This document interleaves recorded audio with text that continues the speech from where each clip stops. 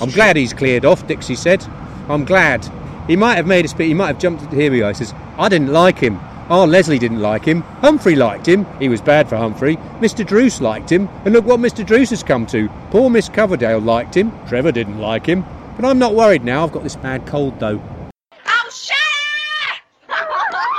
Welcome to the Curiously Specific Book Club. My digs in London were now 13 Baldwin Crescent, Camberwell, in a less fashionable part than my old Kensington haunts. The house was owned by Mrs. Tiny Lazzari, a wonderful Irish widow who had been married to an Italian cellist.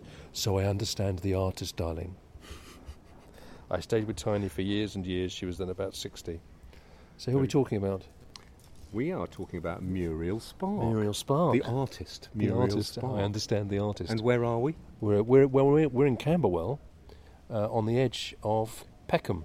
We're at 13 Baldwin Crescent. We're outside 13 Baldwin Crescent, which at the moment is a rather grand Victorian house behind scaffolding.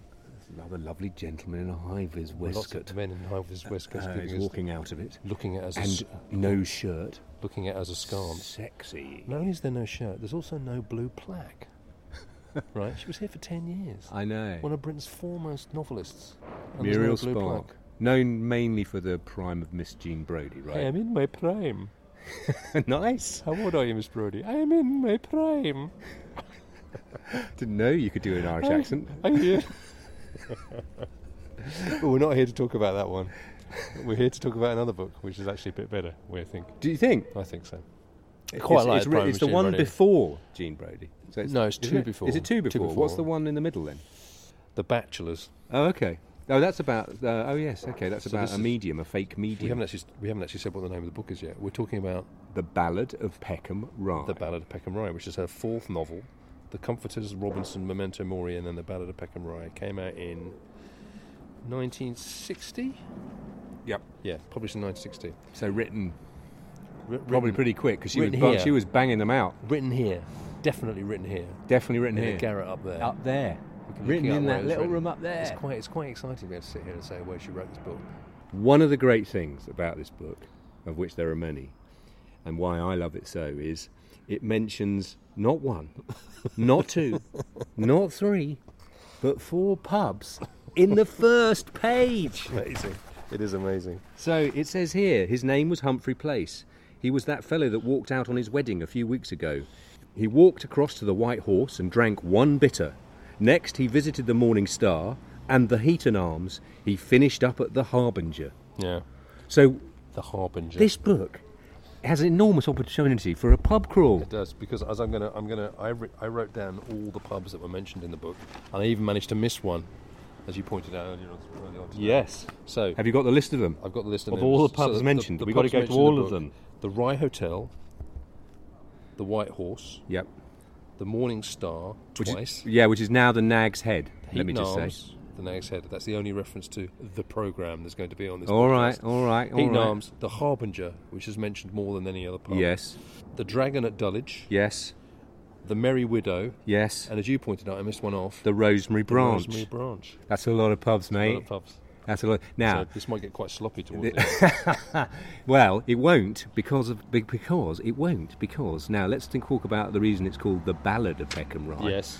So what we know about ballads is that they're usually some retelling of an event, of a local event, but in song form or in broadsheet form. Yeah. And they usually make up a bit. And in the received telling, as the stories get handed down over the years, and the re-singing and retelling of the battle, and a bit the facts change. A little bit elegiac, a little bit. Yeah, a little bit of that. Lost. Yeah, but it's folklore. It's about folklore, right? Folklore. So it's about the folklore of Peckham Rye, not the facts. And I think we've got to watch out with this book because do you know what? It's not curiously specific, is it? And the other thing about the pub crawl is most of the pubs that we're going to aren't there anymore. Or never were. I'm going to add a couple more. We're going to go and look at the Tyrrell Arms. Not there. Yeah. The Kings on the Rye. Well, these are not there. Nor in the book. The Edinburgh Castle. Not there. The Gold Diggers Arms. Not there. So these are a list of made-up pubs. I'm going to take you on a ghostly pub crawl. Are these ex-pubs or fictional pubs or both? They're all relevant to the story. Okay. They're all relevant to the story because they could be the Harbinger, or they have stories attached to them that are relevant to the book. Oh, shut Curiously specific. There are two things that inform this area, to my mind, right? One is beer, pubs. Lots of pubs. And in fact, and that's largely to do with that it was big music hall country. Dan Leno, the big music hall entrepreneur and artist, lived just literally 10 minutes walk away. Right. And I just, on the way here to meet you for breakfast, I went to Fred Carno's Fun Factory. You did? Fred Carno is he was the first comedy troupe that Charlie Chaplin and Stan Laurel worked for in London when they were teenagers, I think. And his Fun Factory was his rehearsal studio. It's just off Cold Harbour Lane. It's literally only 5 minutes away from here, 10 minutes away from here. It's alleged to be the first place that a custard pie routine was ever practiced.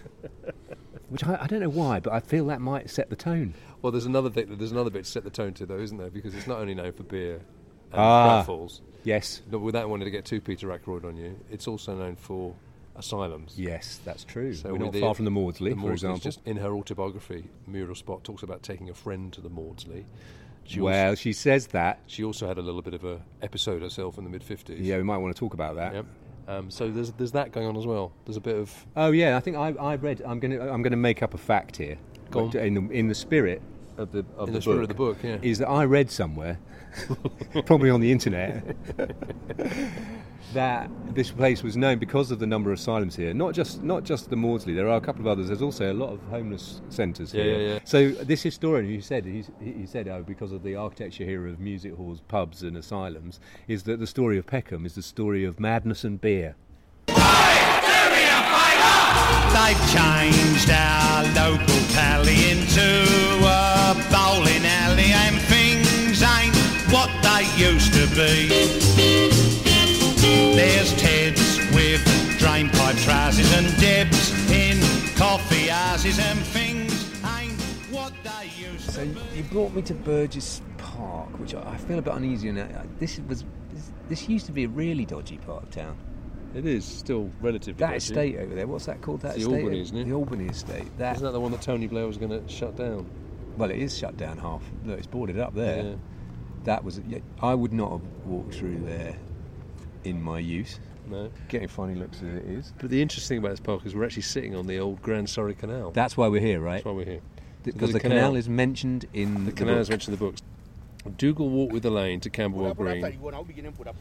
I've been up to 10. She said they could not take a taxi up to her door because her mother didn't like her coming home with men in taxis. They dropped off at the canal head at Brixton. The canal head at Brixton. The Grand Surrey Canal ran from the Surrey Docks, as in Surrey Quays it's now, all the way to basically Camberwell Road. Right. Through what is now Burgess Park. So Burgess Park was built over the old canal in the 70s and 80s. They got down all the warehouses and industrial bits and pieces. Yeah. Put a park on top of it, which is where we're sat now. And the canal head there was a basin at the end of what is now Burgess Park. So if you drive down Camberwell Road south, you'll come past Burgess Park on your left. You see a big sign that says Burgess Park. Imagine that full of water and full of boats. That would have been it was the end of the canal. And are you suggesting that basically that Muriel Spark, from her house, if she wanted to walk to Peckham, she'd likely to walk this way? Well, one way to walk in would have been along the canal. Right. But you can walk down the canal back towards Surrey Quays if you wanted to, and turn right. There was a turning off. There was a branch off the canal that went right into the middle of Peckham. That's good. What's the book about, Tim? What's the book about?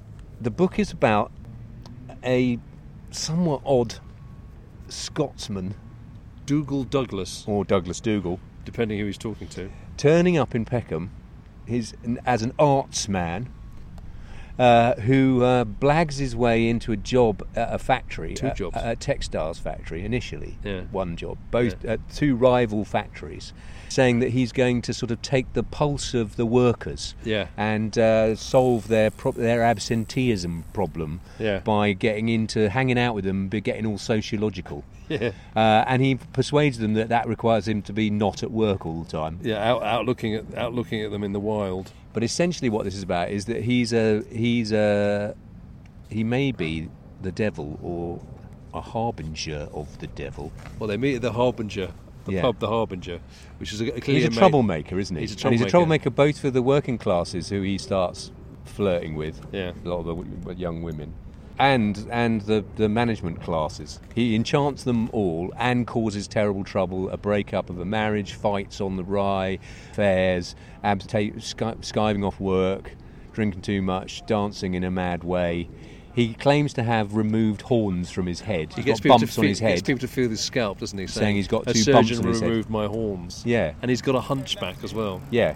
He's got a hunchback, so some of the ladies feel sorry for him. So, and I like it. There's some good bits in it. We should say the book starts with Humphrey, who's one of the main characters. He likes going him. on his pub crawl, who gets befriended by Dougal. Yeah. And as a result, his relationship with his intended Dixie is somewhat compromised. So he ends up on his wedding day. Here they were kneeling at the altar. The vicar was reading from the prayer book. Dixie took a lacy... This is on second page of the book. Dixie took a lacy handkerchief from her sleeve and gently patted her nose. Humphrey noticed the whiff of scent which came from the handkerchief. The vicar said to Humphrey, "Wilt thou have this woman to thy wedded wife?" "No," Humphrey said. "To be quite frank, I won't." And then the other thing about the myth making, I will just say this as well, is that he's into local history, so he's found an account of the fair up the road at Camberwell Green. Yeah. According to Colburn's Calendar of Amusements 1840, Dougal said, he reached for his notebook, leaned on his elbow, heaved his high shoulder and read. He talks about the fair that used to go on there, and the fact that there was a mermaid on display. According to Colburn's Calendar of Amusements 1840. Yeah, Dougal gracefully cast his book aside. "How I should like to meet a mermaid," he said. Right, so, terrific, Humphrey said. "You make it up?" he asked. "No, I copied it out of an old book in the library. My research." Mendelssohn wrote his spring song in Ruskin Park. Ruskin lived on Denmark Hill. Mrs. Fitzherbert lived in Camberwell Grove. Boadicea committed suicide on Peckham Rye, probably where the bowling green is now, I should imagine. But look here, how would you like to be engaged to marry a mermaid that writes poetry? Fascinating, Humphrey said. So Mendelssohn did compose spring song in Ruskin Park. Ruskin did live on Denmark Hill. Mrs. Fitzherbert was... Do you know who she was? Mrs. Fitzherbert? No, she's an actress.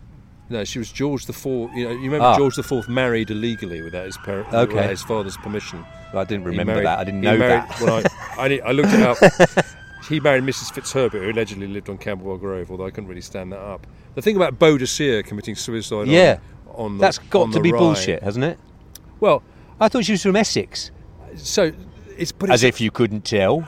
There's absolutely no evidence. Billericay Boadicea. There's no Billericay Boadicea. There's no reference. There's no way of standing it up historically. She's doing whatsoever. very well. But I asked my wife, who used to run a school in Peckham. I said, "Do you know the story about Boadicea being defeated by the Romans, committing suicide on the Rye?" I said, "Oh yeah, no, that's true." I said, "What do you mean that's true?" He goes, "Well, everyone knows that." Rex, do you believe in evil as an idea? Do you believe in the power of darkness as a superstition? Now there you are wrong. The power of darkness is more than just a superstition. It is a living force. Hello, darling.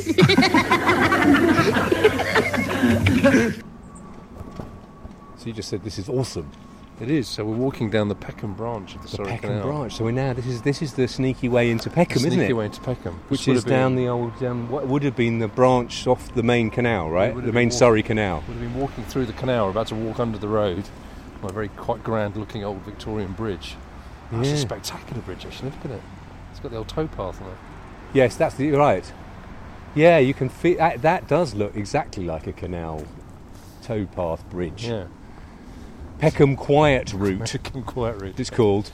That's very good. Take a picture of that. I'm going to take a picture of that. So we've got a sneaking into Peckham Rye down the back way. Down a canal that isn't there. There's It's very Ballad of Peckham Rye. Wow.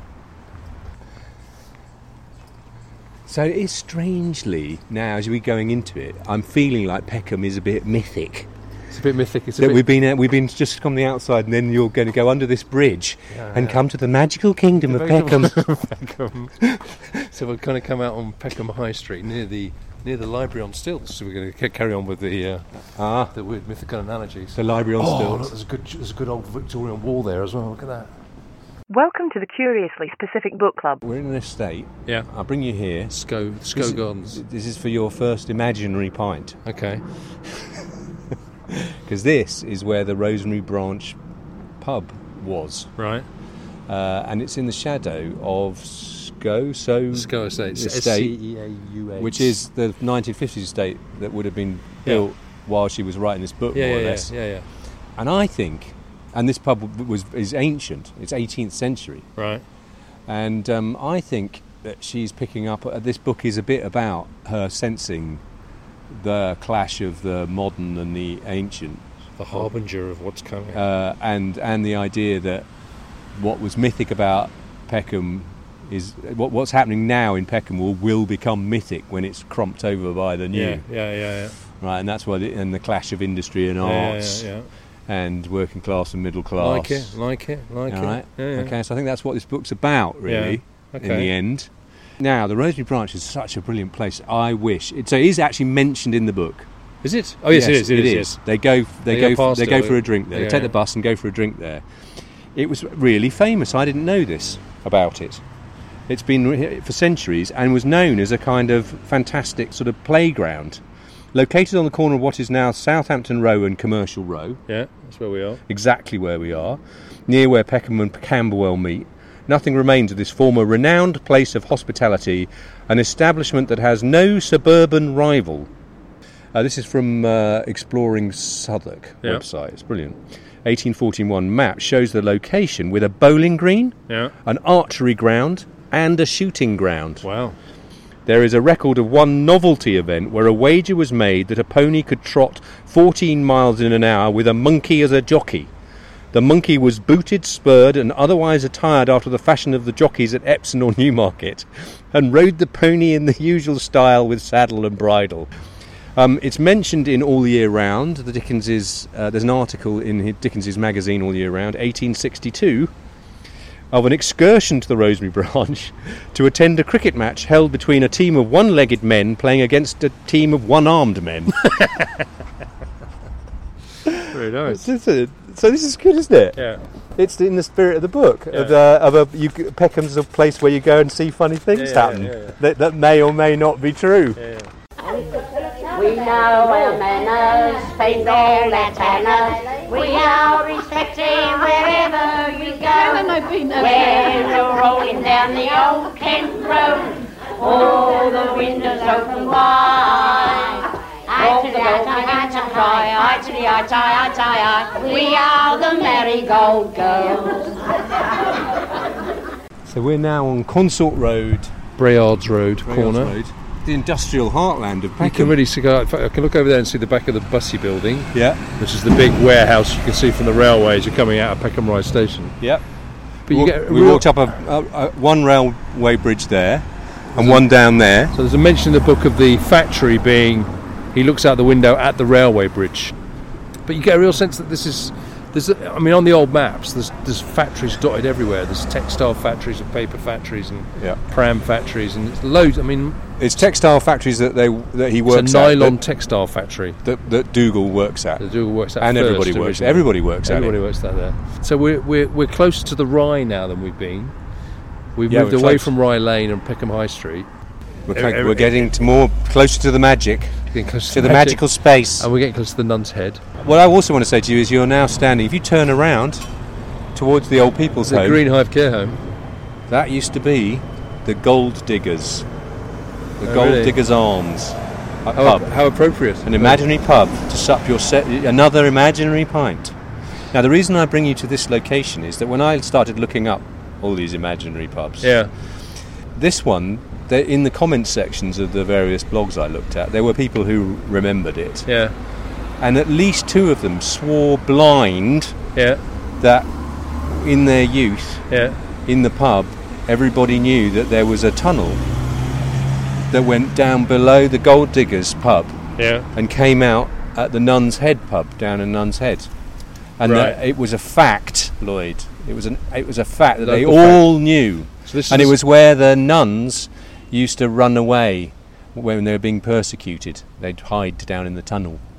Well, she says that in the book, doesn't she? Yeah, I There's a know. mention of that in the book. I know. Okay. So we'll find the actual reading, because it's always good to have the actual So there's reading. only two people who But said it's that. based on fact. Well, on local Saloon bar fact. saloon bar fact, which I think actually is a lot of what this book is. Yeah, There's a yeah, lot of yeah. saloon bar storytelling. Well, as I said, my wife is convinced that Boadicea did commit suicide on the Rye, because everybody knows that. Everybody knows that. Everybody knows that. So you're standing on the point where the real tunnel is, and if you draw a straight line from the Nun's Head to the Gold Diggers to the police station, it's a straight line. That straight line is tunnel. I think what's interesting about that is the folk memory, how it became established, And then people go, yeah, it's there. and how a woman who lived right on the other side in Camberwell. I wanted somebody must have told her something like this. Did she go to the pubs on her own? Did she speak to people? Did they go, oh, you know about the tunnel? Do you think she goes to a lot of pubs? No, I don't. Oh, you don't? No. I think she does. Oh, I don't get. And really? Yeah. Maybe when she was younger. Maybe she was younger. Oh, come on. She holds literary parties in her garret flat What, with you editors and poets. Nah. She's not Dylan Thomas, mate. No, what's she meant to be? Curiously specific. Do you know, Dougal said, up at the police station, they are excavating an underground tunnel which starts in the station yard and runs all the way to Nunhead. Mm-hmm. You should ponder sometimes about underground tunnels. Did you know Boadicea was broken and defeated on the Rye? She was a great, beefy soldier.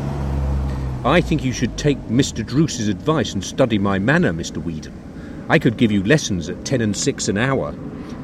Mr. Whedon rose to hit him, but since the walls of his office were made mostly of glass, he was prevented in the act by an overwhelming sense of being looked at from all sides. So that says two things to me. One is, there's a tunnel, mate. Yeah. There's a tunnel. And two, that there's a lot of glass in that building, in that factory building. So we've been talking a little bit about... So basically Dougal has two jobs in the end, doesn't he? Yes. And he's Dougal Douglas on one side and Douglas Dougal on the other, and he works for two different textiles factories. He takes the first job with a nylon textile company called Meadows, Mead and Gridley. Yeah. Manufacturers of nylon textiles, a small but growing concern. And when he takes the job there, he goes for an interview, and it says Dougal turned sideways in his chair and gazed out of the window at the railway bridge. Ah. There's quite a lot of railway bridges in Peckham. Yes, but they're not near the Rye. The railway marches round from East Dulwich up the top and then off and away to Nunhead. It cuts through east-west, doesn't it? Yeah, but it's not that near the Rye. Not near the Rye, no. The nearest one to the Rye is actually the one we're currently sitting near, which is over Gordon Road. So we're quite liking that, aren't we? We're quite liking that bridge, although it's not right in the middle of the industrial district, which is over more towards the Bussey building. And then the other company he joins later on is Drover Willis's textile manufacturing. Now, in this one, page 69, the factory was opening its gates as Dougal came down the steps from the office into the leafy lanes of Nun Row. Peckham is obviously next to Nunhead. Yep. The leafy lanes of Nun Row. There's no such road as Nun Row, but there are leafy lanes with nuns. There's Nuns Crescent and there's Nunhead Road. And there's a really big, factory just on that side of the Rye, with its exit coming out onto that area. So we quite like. But it's a paper factory. It's not a textile manufacturer. So Nuns. Yes. So now that's a real pub we can go to now. But you do know the police station was on a convent. It's built on a convent. Is that true? True. Absolutely true. But is that just somebody else told you that? Like No. Like I looked up some people from a pub said that the Gold Diggers is a place with a tunnel. PeckhamSociety.org.uk. And you believe them now, do you? I believe them. Initially a small house in Walworth in 1811, but subsequently a larger house in Peckham was purchased, now the site of Peckham Police Station, called Scion House, after their original house. Very good. Okay. Here they received new. In the interim, 3 or 4 of the old nuns and one of the newly professed had died. These were buried at the end of the very long garden. So you've got that. You've got your 2 old drunkards in the... no, they're kids, very impressionable kids, Gold Diggers who've been told by some drunkard, there's a tunnel down here, kids, don't go down there. Dead nuns. Dead nuns. No, but there's also... Tradition says that the pub, the Old Nun's Head, which is we're heading to now, right, It's called that because of the beheading of a Mother Superior of a nunnery, which once stood on the site of the hostelry. Right. She was executed in 1534 by Henry VIII, not directly, I wouldn't say, for refusing his order of expulsion from the church. After her execution, her head was placed on a pikestaff and displayed in the grounds of the nunnery, the nun's head. Right. Okay? Do we believe that story? Alas, there is no evidence of a nunnery ever existing in Peckham, or indeed any proof of the Sister of Mercy's grisly demise. There we go. Nonetheless, the ghost of a nun-like figure has been sighted many times around the pub, supposedly lamenting the loss of her head. How do you lament the loss of your head without your head? So at the end of the book, there is a bit of a finale in the tunnel. Where Dougal has a fight with Trevor Lomas, who's doing the electrics down in the tunnel. Yeah. He's doing the lights down in the tunnel, Yeah. like it's a real place. But it says here, so Dougal goes to the police station and they let him in. The tunnel's open now, as you see, the steps are in. Official opening on Wednesday. Lights are being fixed now. Pity I won't be here. I should have liked to go along the tunnel. Go down if you like. It's only 600 yards. Brings you out at Gordon Road. Where we're sitting now. We're sitting in Gordon Road. It comes out here. In the park. 600 yards from the police station. One of our men is on guard at that point. He'll know you. Pity not to see it as you've taken so much interest. I'll come, Dougal said. Then off he goes and has a little fight down the tunnel. So you're basically at the exit. Where the fight tunnel. is. Where he fights Trevor Lomas. At the tunnel. This is his last scene. He comes out, has a fight with him. On the straight line. Gives him a left-hand blow to the jaw, picks up his bags, and comes out and goes for a drink in the Merry Widow.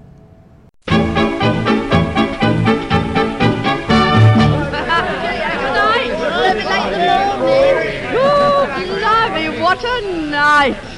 We've just been to a ding-dong down dear old Brixton Way. Oh, Mother Brown, the pearly queen's 100 years today. Oh, what a celebration! Oh, it's proper la-di-da. Until they rolled the carpet up and shouted, now they ma, woo! Knees up, Mother Brown, woo! Knees up, Mother Brown. Come along, dearie, let it go. E-I-I-I-O. It's your blooming birthday. We were talking about her, Muriel Spark, and the fact that that she had suffered a mental breakdown in the 50s before writing these books, before becoming a novelist. Really, I think probably she came out of that and decided that's it. I'm going to be a novelist. Switch from poetry to novel writing. Now her breakdown was around being ill because she was taking a sort of eating repression. Yeah, she said she was taking diet pills, basically. Yeah, but really serious ones, and they were making her hallucinate. Yeah. But her hallucinations were that words were sort of moving around on the page of the things she was writing and reading in newspapers and books, to the point that she felt that somebody was sending her secret messages. She became complete sort of paranoid. She thought T.S. Eliot was sending her secret messages in the things she was reading. I think we've all thought that at some time. I know he's doing it still, definitely from beyond the grave. But now, I just want to say that her mental illness around disinformation and secret messages and stuff, during the war, she worked in black ops propaganda in a secret place to create false information to send into Germany to get the public to feel worried about what was going on. Or it's a bit like sort of Russian propaganda of just sending out loads and loads of nonsense stuff so you don't know what's real and what isn't. Yeah. So that kind of stuff is what she was involved in doing in the war. Now, do you not think, that explains something why she would then start to mistrust things that she reads and that words move around and they've got secret messages in them? But do you not think also this book has a lot of stuff around misinformation and fake signals. And muddling up the truth. This guy is really Douglas Dougal. That's what he's good at. He's really good at. I want to talk about one of those word things, which I don't think you've spotted, which I think I spotted only a couple of days ago, which I think is quite funny. Go on then. And it's to do with the dance hall. Yes. So the dance hall, they go to Findlater's ballroom. She calls it Findlater's ballroom. So I found a ballroom called the Peckham Pavilion, which was a dance hall which was open around this time where they had that kind of dancing in. But then I looked at the name again, Findlater's Ballroom. Find later. Oh! I reckon she wrote that down in her notes and said, I need to find the name of a ballroom later, and just wrote find later, and then thought could be called that. Oh, you're such a writer. You're such a writer. Find later ballroom. Oh, I like it.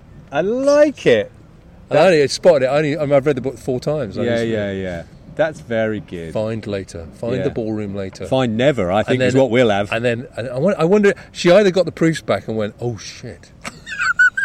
She doesn't care. But then she thought, no, it's quite good. She doesn't It's care. quite good. What we understand is she doesn't care. Yeah, so she's got this made-up place with a made-up name, and the name itself is expressive of its made-upness. She just leaves it in.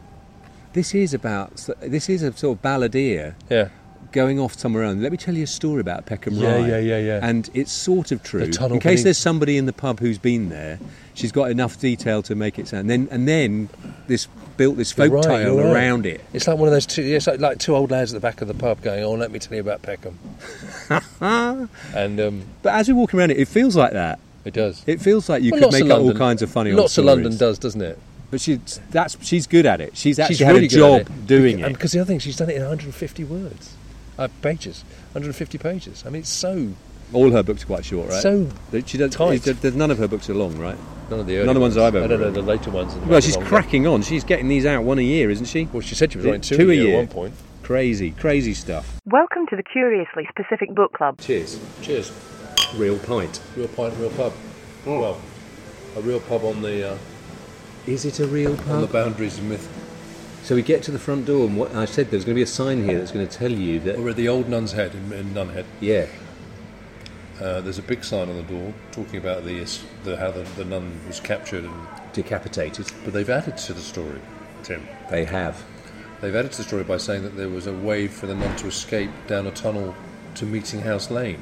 Where the police station is. It's on the wall, it must be true. So they've joined the story of the Nun's Head to the story of the tunnel.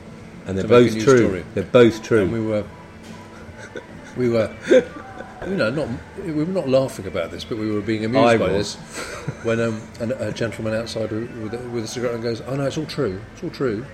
We went, "Really?" He goes, "Oh yeah, no, it's all true. All the factories and that book, The Ballad of Peckham Rye. It's in there." He did say that, but he said that there are locals still alive who worked in those factories, and all those names are real. And he also said that they're not, and that the tunnel was a thing that had been open and people had been down. Amazing. So he's just amazing. He believes that. Although you actually asked him that outright, said, "Do you know anyone who's been down the tunnel?" And he changed the subject in that brilliant South London way. He started talking about something else.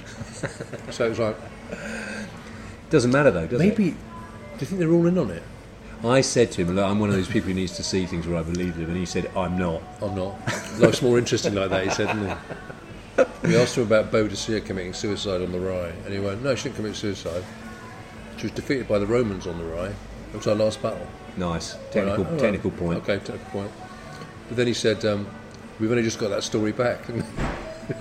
He said, "When we were a bit rubbish around here for a long time." That's an understatement. Nice. We were a bit rubbish around here for a long time. So Telegraph Hill, who were a bit pusher, claimed it happened up there. But we've got it back now. With gentrification, they've got their story back. Now we're all gentrified, we've got the story back. That's how stories work. That's how gentrification works. Excellent. So basically, this book has now become... part of the local myth. Part of the facts of Peckham. The myth space. Yeah. And let us sharpen our swords, and let us show the Romans the real meaning of suffering. And from vengeance comes a passionate leader, desperate to break the chains of oppression. Follow me, or submit to the Roman yoke!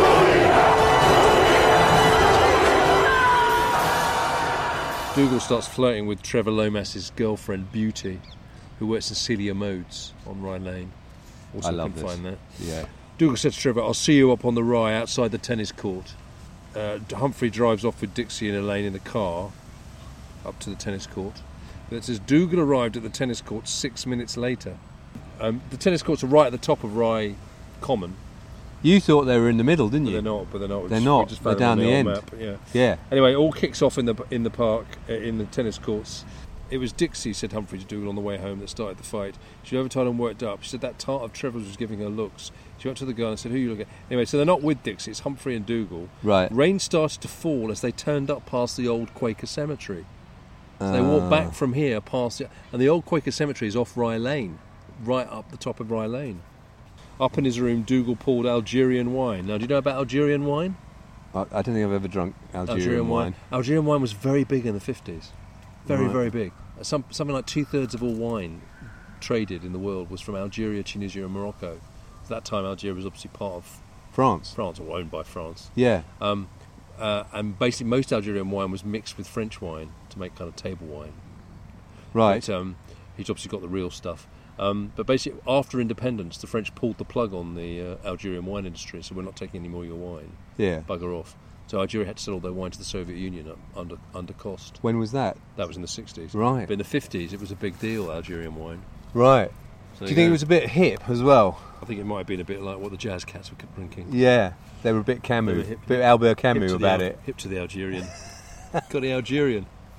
But, Very good. Which leads on to the question of dating, Tim. Well, it's got the 50s all over it, hasn't it? There's young people fighting in the park, doing the calypso, while the Rozzers turn up, and then they naff off for some Algerian wine or to go to Costa's Cafe. But there is it's very rock and roll. There is a dating reference, isn't there? Because Dixie is 17 years old. Yes. And there's a reference to her mother being the first GI bride out of Peckham in 1942. Correct. It's on the boat in June 1942. It's a GI bride. So she was quite early on in the... 1742. Yeah. So the question is... was she up the duff? Was she up the duff when she got on the boat? I'd say yes. So that would make it 1959. That could be right. Seems about right, isn't it? Well, that's when she's obviously writing it around that time. Yeah. It's published in 60, isn't it? 61. But you spotted a Midsummer's Day. Sorry. All I can do is apologise. On Midsummer Night, Trevor Lomas walked with a somnambulistic sway into Findlater's ballroom and looked round for beauty. But what we do know is that that's a Saturday. Right. Because it says it's a Saturday. A western breeze blew over the Rye, and it was Midsummer Night, a Saturday. Okay, there we go. Boom. Boom. So that's the 24th of June, is Midsummer Night. Then you check when 24th of June is on a Saturday during that time. Yeah. It isn't 1959. No. It's either 1950 or 1961. Right.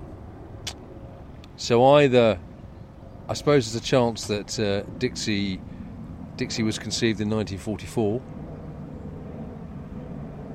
Yes. So this is 1961. But that would suggest... So she's writing the book in the near future. That would suggest that her mother didn't conceive between leaving Peckham in 1942 and 1944. Which seems unlikely. Why has she done that then? Why has she said Midsummer Night's on a Saturday? Why would you do that? Because she doesn't care. She wants it... Well, I know why she's done it. No. It's She just wants information. she wants it to be Black exactly Ops. the same night in 1961 that Barney is riding his white horse in Stig of the Dump into the past.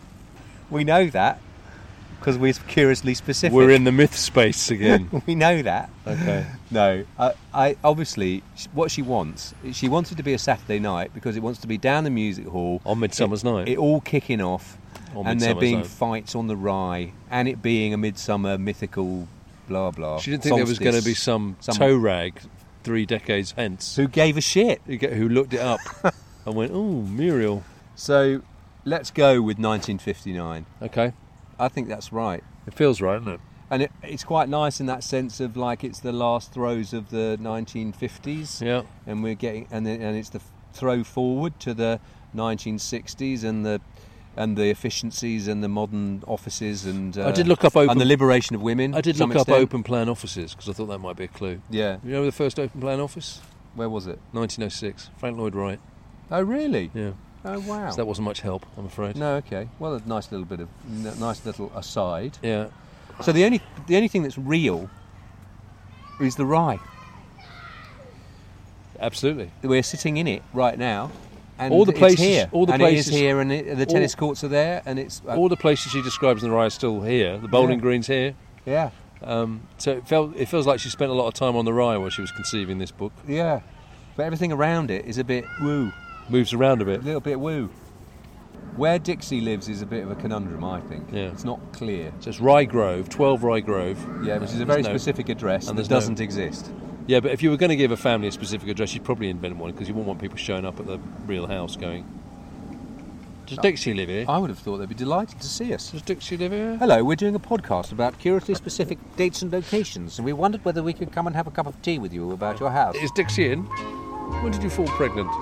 If we may ask you, your mother.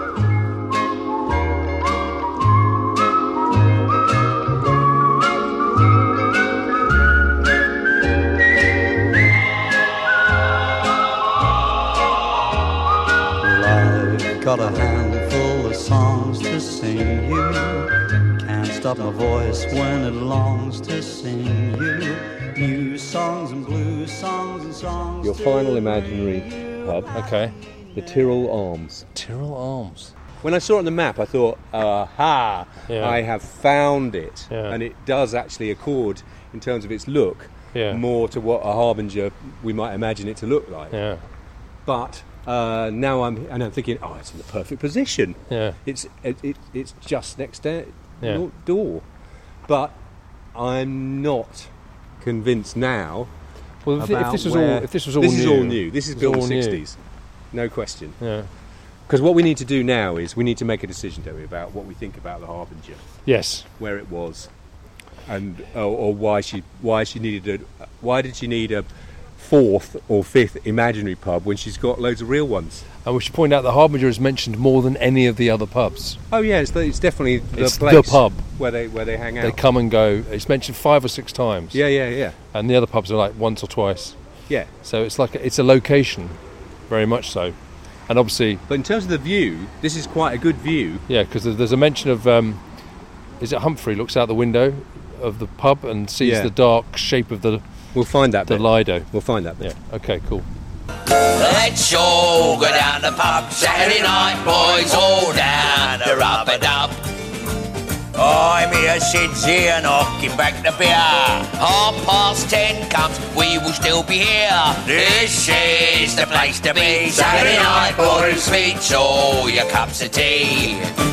And if Daisy treats us right, we'll be back tomorrow night. All down the rub-a-dub. Dougal stopped to look into the darkness of the Rye beyond the swing bars before he went into the Harbinger. And then they're in the Harbinger, and a bright, spiky chandelier and a row of glittering crystal lamps set against a mirror behind the bar. The spiky chandelier was designed to preserve, in theory, the pub's vintage fame in the old Camberwell Palace days. Which is bonkers because it's nowhere near the Camberwell Palace here. Ed Glynnert, in his Literary London, says the Harbinger must be the Golden Lion, which is in front of which is now a bank, which is another imaginary pub. But that's miles from here. The interior, she's describing the interior of a different pub. Yeah, of course she is. Of course she is. And that would have been near her house. The Golden Lion. Yeah, it would have been. It would have been. The fact that it's called The Harbinger in a book about looming change. Yeah. The fact that that's not really a very good pub name. Have you ever heard of a pub called The Harbinger? No. Makes it feel like it's all very made up. It's also the pub she mentions more than any other pub. Yeah. In the book. It's a place, it's a... Well, I had to look... Do you know what? I actually did look up what Harbinger means and where its derivation. Oh, yeah. Do you know what it is?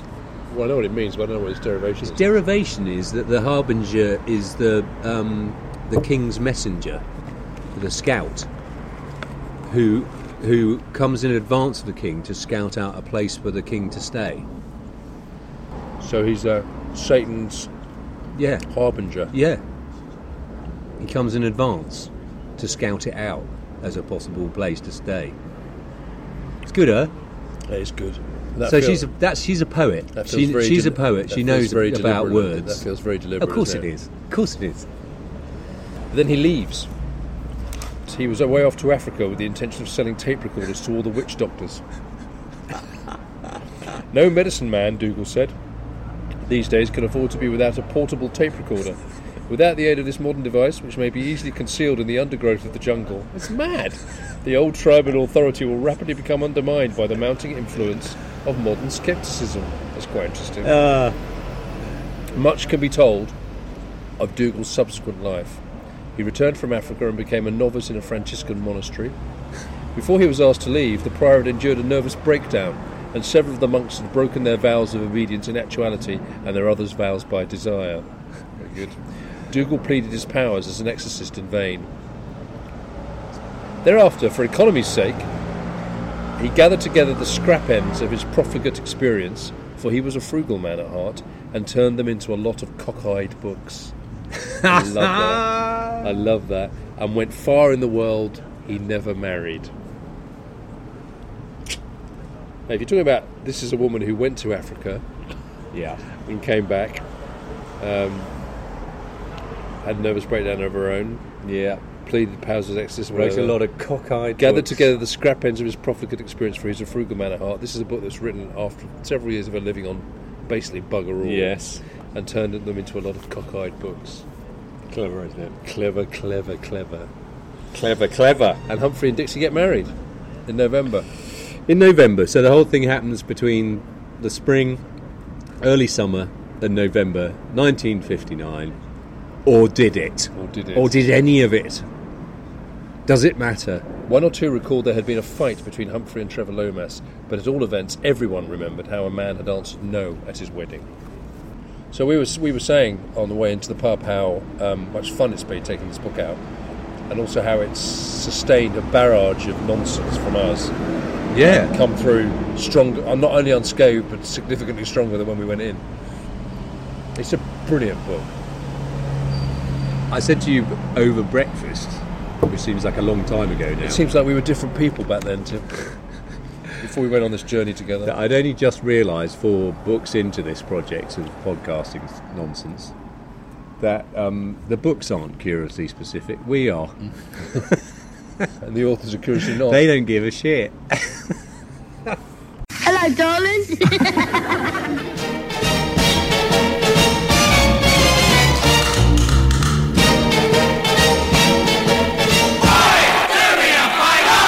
They've changed our local tally into a bowling alley, and things ain't what they used to be.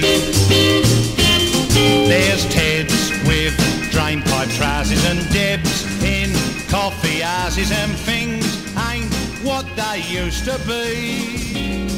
There used to be trams.